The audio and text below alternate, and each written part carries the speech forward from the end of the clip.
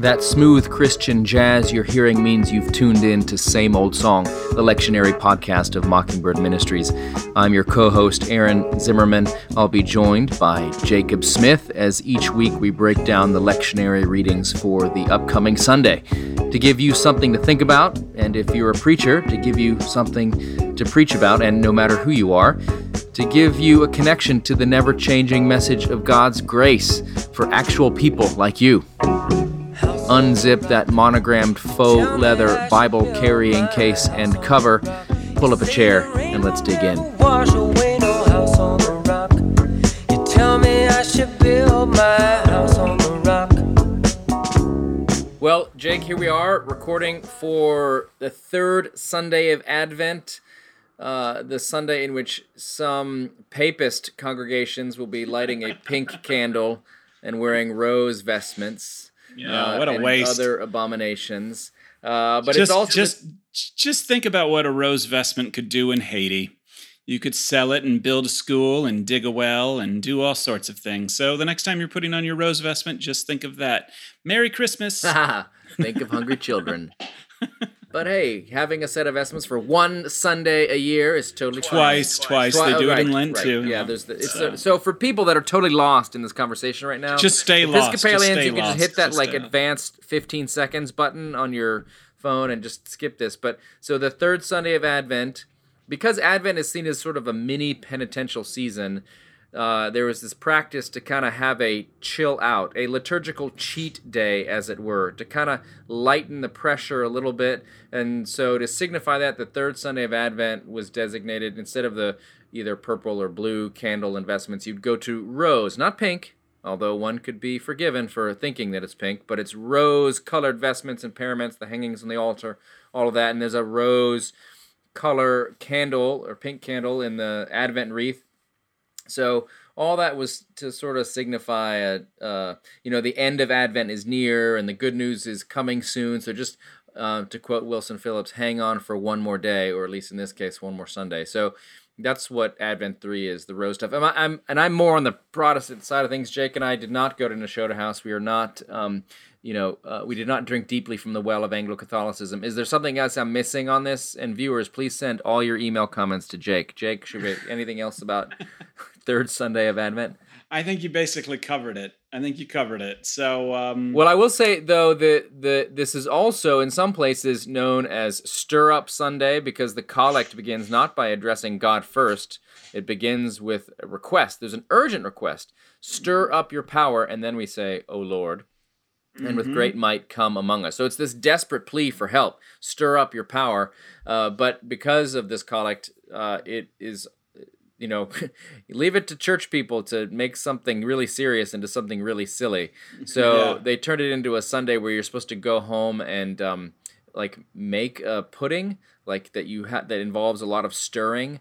This is more in English churches than American ones, but Stir Up Sunday was the one where you went home and you started stirring things. But when you look at this powerfully, you're on the third, so you're getting close to Christmas. You're exhausted. Your congregation, your people are tired. Maybe they're stressed out. They've got an engagement with Grandpa's new girlfriend. The kids aren't coming this year, or maybe they are, and there's not enough to go around. Whatever it is, this can be a period when people's faith kind of begin to wane a little bit. And so this is a reminder this is a great plea to stir up your power, O Lord, within us. Yeah. And, because we are busy by the third Sunday of Advent, everybody's been trying to do it themselves. Yep. And I will say it is one of the most incredible diagnoses of the human condition in this collect. It's worth a mention, people. It says we are sorely hindered by our sins. And I've never heard a more accurate description of the human condition, especially by this point in the year where you're completely, whatever holy, peaceful Advent you thought you were going to keep just by doing a calendar and lighting some candles, that has now fallen apart at this point. The stress levels are through the roof.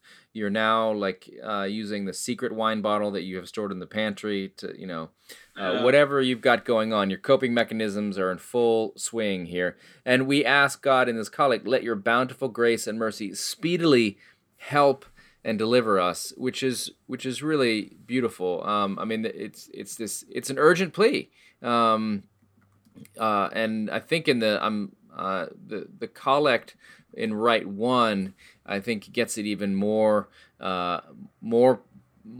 powerfully. I think it uses the word succor, which is an English word that means kind of run to help. If you think about Spanish, correr is to run. It comes from the same thing. So God, please get off your hiney and run to help me because it's so desperate. And the person begins the prayer with stir up your mighty power before they even remember to mention God's name. So anyway, powerful collect. We've spent too much time on it. Pink candles, way too much. Lots of collects. Again, all your emails go to... We beat that dead horse. Go to Jacob Smith Yeah. at sameoldsong.com. Yep. So now our readings today, they all sort of kind of this third Sunday revolve around signs of the kingdom. And this is an important topic, especially on the third Sunday of Advent, because that's exactly what you're longing for when you ask God to stir it up. You are longing for the kingdom. You are longing for some sort of respite. Now, the problem is that in a lot of mainline circles, we think it's our job to bring in the kingdom, and we'd like to invite Jesus to join us maybe when it's all settled. But the truth is that these readings are powerfully about the coming and the inbreaking of the kingdom, and as we look forward to its adventus during the season of Advent. And so we start off with a reading from Isaiah 35, verses 1 through 10. And this would have been a very kind of bizarre prophecy in a real way, because Judah is on the brink of being leveled. All hope is about lost. And all of a sudden, Isaiah the prophet has this vision of wilderness and dry land shall be glad. The desert shall rejoice and blossom. These just powerful images of weak hands being strengthened and firm knees being held up. Yeah, I mean, it's a reversal of everything that's wrong in the creation to some extent. So you think about that curse in Genesis 3 after the fall, and how not only does it affect human beings, it affects all of creation, every animal, every tree, every hemp plant grown only for CBD oil and not THC, like the ones that Jacob uses. Stop that. We can't say that. So anyway, just kidding. It's true. Yeah. No, I'm just kidding. So, but no, the whole creation's infected and affected by this, and yet all is being turned over. So it's not just good things will happen and there'll be the Lord returning, this kind of messianic thing, but there'll also be the burning sand shall become a pool, the thirsty ground springs of water. So yeah. And there are images here that Jesus is going to refer to constantly in Matthew as signs of the kingdom and of his presence. So you hear the prophet Isaiah say, "Then the eyes of the blind shall be opened and the ears of the deaf unstopped. The lame shall leap like deer, and the tongue of the speechless shall sing for joy." Elsewhere in Isaiah, he'll talk about, the prisoners and the captives going free. Hang on to that for a moment. But basically, the water shall break forth in the wilderness and streams in the desert. And if you've ever been in the desert, this is a rare but important sight, because in the desert, water is completely gold. But Isaiah finally, he comes to the end here and he sees this vision of a highway shall be there, and it shall be called the Holy Way. And the unclean shall not travel on it, but it shall be for God's people. No traveler, not even fool, shall go astray. And this is really the gospel moment here in the prophet Isaiah in our reading today. That highway, you'd want to preach, well, and now everybody clean up your act. And, because you want to be able to travel on that. But the good news of the gospel is that Jesus is the way. He didn't come to show the way. He is the way. And it is a holy way by which those who stride on it are made the righteousness of God. And even there, in the midst of all of your credit card debt, in the midst of all of the stress that has come about during this Christmas season. It's still Advent in the church, but it's Christmas in Seculandia. Not even a fool shall go astray. And so that's the comfort you want to deliver to your people here, is that there is a way, and it is the holy way, and you are on it, and God has made you. Clean. Yeah, and I can't give you thumbs up enough, Jake. I wish I could give you a high five through our screens right now, because I once heard somebody preach this Sunday, Advent 3, and it was someone you and I both know, who I will not name. But come on, let's expose them. Nope. Just kidding. I think, yeah. Anyways, I think tell me afterwards. I will totally. But I think this person's had a change of heart since this sermon. But this Advent 3, it was on this passage. Jake's clapping, everybody. I can't wait to find out. No, I'm just kidding. So the passage here in Isaiah, they used it to talk about this verse you just discussed. The unclean shall not travel on it. And this person used this entire passage as a way of saying, get your act together, because Jesus is coming. Advent is this whole waiting period. There is one coming. And before God comes, you got to get it together. And this person just laid down the law so thick and heavy, like Nutella on a fresh piece of toast. And except the result was nowhere near as delicious. I mean, everybody left church feeling so beat down and demoralized. But as you point out, this passage, the unclean shall not travel on it, it's just a statement. It's true. Yeah, you will not be unclean if you travel on the holy way of Jesus, because Jesus makes you clean. He's the one. If you enter the way of Christ, if you walk that path, he cleans you through his death and resurrection. So yeah, Absolutely. So don't make this about the law. This is the gospel, and I understand why it's hard to see it at first, and even the hearers didn't quite get it. But yes, this is the way of Christ, and he cleans you. That's why. Yeah, and it says right here, the redeemed shall walk there.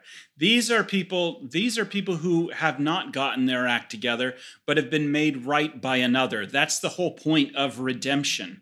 And the ransomed of the Lord. Yeah, it totally underlines that whole shall idea. Return and come not to Sinai. And this is a very important distinction in Isaiah's writing, the difference between Zion and Sinai.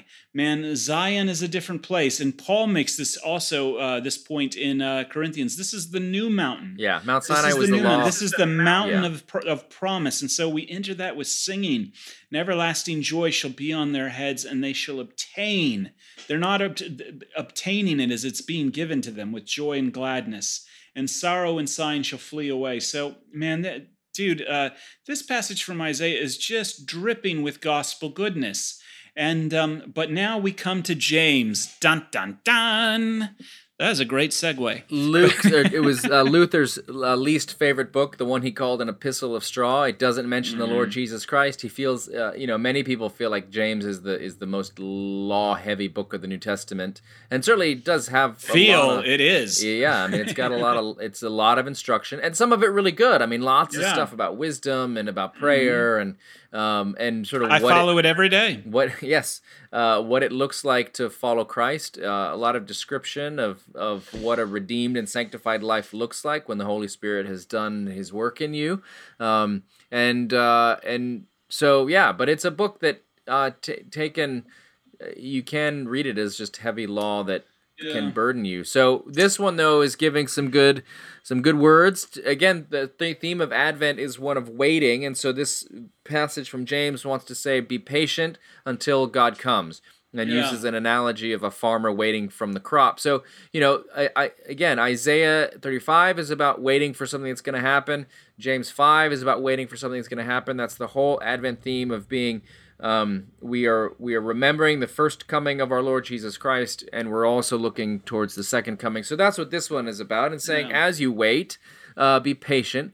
And he also says, don't grumble, because what do we do when we're waiting? What do we do when we're stuck in a situation where we don't have control? I mean, this is what happens to you in the doctor's office. If you're waiting for longer than 30 seconds, you start to get frustrated. If you are in the grocery store and you're in the checkout line and you have to wait longer than you think is appropriate, or wherever, if you're at Popeyes like me and you're trying to get that dang chicken sandwich and you've been waiting for 35 minutes, you start to grumble. So this is where he says, watch out. And he says the judge is standing at the doors. Now, why, Jake? Dramatic pause. Why is it actually good news that your judge is standing at the doors? Well, it's good news because your judge is Jesus. Whoop. And he has taken the sins of the world upon himself. As an example of suffering and patience, beloved, take the prophets who spoke in the name of the Lord. And so, what James is doing right here is that he is hearkening back to the prophet Isaiah. You see, there's a difference between the way Judah waited for the Messiah and the way we wait. Judah waited with they literally had to go on the promise. We go on a promise that has already on a profound level being fulfilled with the resurrection of Jesus. And because he has historically risen from the dead, we can trust that he's coming back again. Now, the world thinks that's foolish and totally crazy and completely absurd. And so this is where, you want a great illustration for this with the farmer waits for the precious crop from the earth.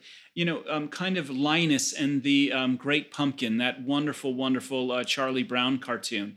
And everybody thinks he's completely absurd. And, as he waits and misses Halloween for the Great Pumpkin to come. And it's even Lucy, who goes with him, abandons him. But Linus never loses hope. And he waits in that pumpkin patch because the great pumpkins come before. And we can wait with suffering and patience because the prophets were right. There has been a Holy One, a Jesus, and he's our judge, and he's taken the judgment upon himself. And this is something that John the Baptist in our gospel reading just couldn't seem to understand. Ooh, that segue was smooth like butter. Also, I am just dropping the segues I think today. The title of this episode is Jesus Pumpkin. Maybe the magic segue, just to give myself more credit. So we got it. Segue to your pumpkin. All right. Jake is having one of those big silent laughs. Good. I love it. Okay, so Matthew 11. This is John the Baptist who's in jail, and he is hearing about Jesus and all that he's doing. Of course, John the Baptist was the one that announced Jesus was coming the first time and said, get ready, clean up your act, very much like the prophets who talked about the first coming of the Messiah. They kind of clean up your act, get it together. And John was the same way. And Jesus shows up, and John is confused because he doesn't look at all like what John the Baptist expected.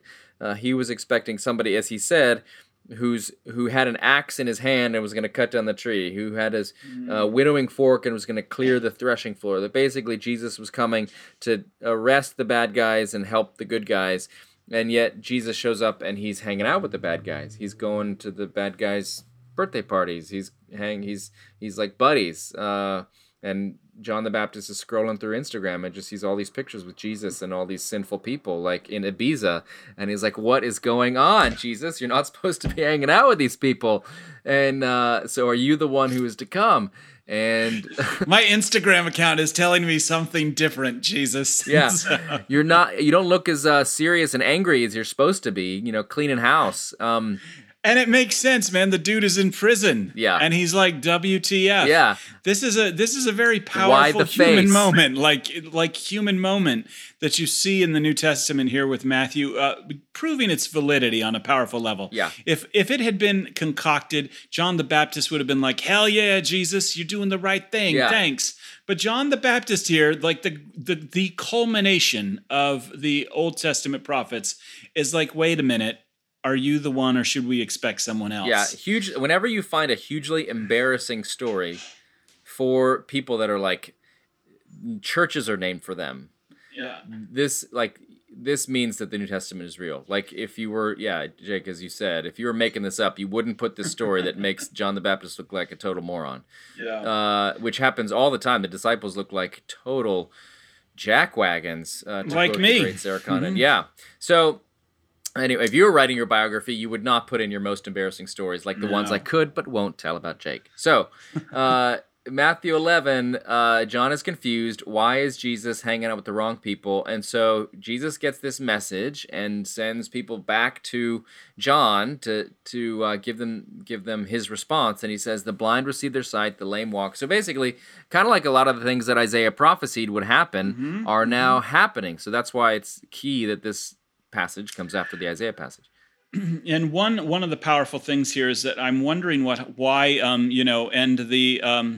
and folks will get gold fillings and they'll have leg extensions and things like that. No, Jesus is calling back to the prophets key things that signs of the kingdom are present in the person and work of Jesus Christ. The kingdom is now here. These are signs, but there's one significant thing that's missing, and that is that the prisoner shall go free. Because John the Baptist ain't getting out of this one. And hence Jesus says, and blessed is anyone who takes no offense at me, calling us back to the Beatitudes. Blessed are the poor in spirit, blessed are the meek, blessed are you when all people speak well of you, for so they spoke of the false prophets before. So in this regard, Jesus is sending a very a powerful message to John, but also he's sending him like a comforting one as well. That like, blessed are you. Don't take offense at this, but this is how it goes. Yeah. But then he goes on and he just basically drops some more truth. And what do you think, Aaron? Anything? Yeah, I think lots of things. Jesus says that John the Baptist was the best and highest example of life under the law. That if you were going to live by kind of that former understanding, kind of the ones exemplified by the prophets. Of course, John clearly is, the second coming of the prophet Elijah, the messenger that announces the Messiah. So he says that among those born of women, no one has arisen greater than John the Baptist. He is the best, to quote Nacho Libre, and yet Jesus says he's the least, lowest, worst person in the kingdom of heaven. In the new way that Jesus opens, this gospel way of life, the least person is greater than John, who was the best in the old system. So in terms of obedience and righteousness under the law, you're not going to get better than John the Baptist, and he is the greatest single example of that.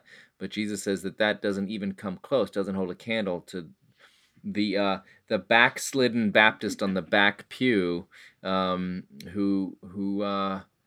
looks, have mercy on me, O Lord, a sinner. Right. And so this is Jesus making a really clear distinction, and it's a beautiful one, and it's a relief. But so many people today still think Christianity is more like John the Baptist style, that it's get your act together, and they take offense at Jesus and his ministry of grace. Jake, you and I have both had conversations with people in our churches who leave because there's too much grace, and they want us to bring down the hammer of the law more for people. But Jesus says so clearly here, look, yeah, you can be that way, but that's not the way of the kingdom of God.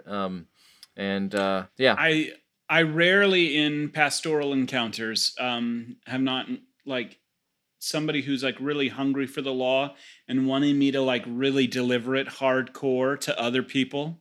Do not find that later on, man, there's a real hurt in there, and the truth is that, life under the law, you want to get away with something, but you want to make sure no one else is getting away with it.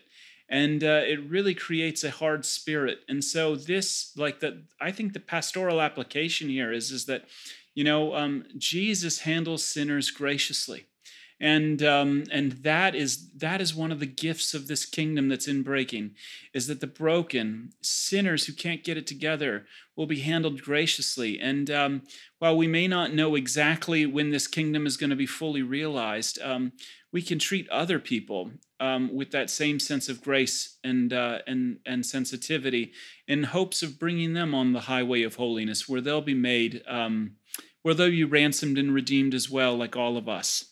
So I got to tell a story about Jake, and this is one that is not embarrassing, Jake. This actually makes you look really good. When I had just arrived at seminary, you were like a year ahead of me. I went to what would then become the last accountability group I would ever attend. And me. So we were, I think, in Joe Gibbs's house or something, and we're sitting around and we're sort of sharing stories about our lives, and I said, I got this thing going on. Would you guys hold me accountable? And Jake, you looked at me and you said, no, I will not. And I was like, what? Like, this guy is breaking the rules of being a good Christian. And you said, no, I will not, because that's not the gospel. That's the law. I will pray for you, and Jesus loves you. And I was so blown away. And I'm sure you don't even remember this, but I was so blown away by this moment. And I was like, what just happened? You know, I went home and I was like, but it was the first time where, like, in real life, you were somebody who kind of enfleshed the gospel for me. Like, you made me see what it actually means, and it was like somebody throwing a glass of cold water in my face, you know, because I felt really pious and holy, like, oh, I'm being really spiritual. I'm asking him to hold me accountable, and you were like, no. And I was like, what? Like, completely, like, you know, the record skipped. Somebody dropped a glass. Like, it just was like this crazy moment. But that's exactly this. So thank you, Jake. You helped me get the gospel. That's really touching. I do remember that moment. And I remember thinking in my head, what the F are you doing? Like, because I had only known the gospel for about 7 minutes, even though I was in seminary. And I was like, you are like sending this man down the road of perdition. So anyway, but praise God, we're all still here. And I know, so, look at us, all grown up. But it is, grace creates that which is desired. Never forget that the gospel, the kingdom creates that which is desired, not a shrilling voice that is telling people to get it together. And that is the good news of the gospel. Yeah. It says your sins are forgiven. Well, I don't believe it. I want to hold on to it. Who cares what you believe? It is what God has said and declared over you. And so, dear preacher, give that to your people. Yep. Declare the kingdom of God over them. And I will tell you this, you know, if the law could work, we wouldn't need Jesus. It would have. And I wouldn't go to church, that's for sure. I know. The Bible would be done after John the Baptist. Yeah. And then it would be the end. But the fact that someone else has to come after John the Baptist means that the law is not going to get the job done. And preachers, as you preach, be like Jacob was to me. When your congregation is asking you for more law, you need to give them more grace. As Jake said, there's probably a pastoral need that's there. The reason they're asking you to help, like, you know, tighten the straitjacket is because there's some real issue there, and what they actually need is love and the balm and of the gospel, and that's what Jesus comes to give. And so John the Baptist must decrease, and Jesus must increase. And shortly after this, John the Baptist will be beheaded in a great tragedy, and then but Jesus will continue his ministry, and ultimately will baptize people in a new baptism, a baptism of forgiveness of sins through his shed blood, and a baptism of the Holy Spirit to do what the law never could and what John's ministry never could. So that's the message you want to give people. Tell them the good news is that John's ministry ends and Jesus' ministry continues and brings the gospel to people and Jesus is the way, coming back to Isaiah 35, that makes us clean and makes us new. That's the good news of Advent 3. All right, everybody. Well, until next week, happy preaching and enjoy your forgiveness. God bless you. Whoop. Somebody's looking, somebody cares, somebody wonders what you're doing today. You know we crucified him, buried him, but 3 days later, well, the stone got rolled away. And yes, Thanks for listening to Same Old Song, and we hope you found some nuggets that will be helpful either in your preaching or just in your life. If you liked what you heard, we would love it if you could leave a rating or review on iTunes. Dave's All will be sad if you don't. We'd like to thank the Narrativo Group for audio production. Keep that Bible by your bedside, ready to rock and roll.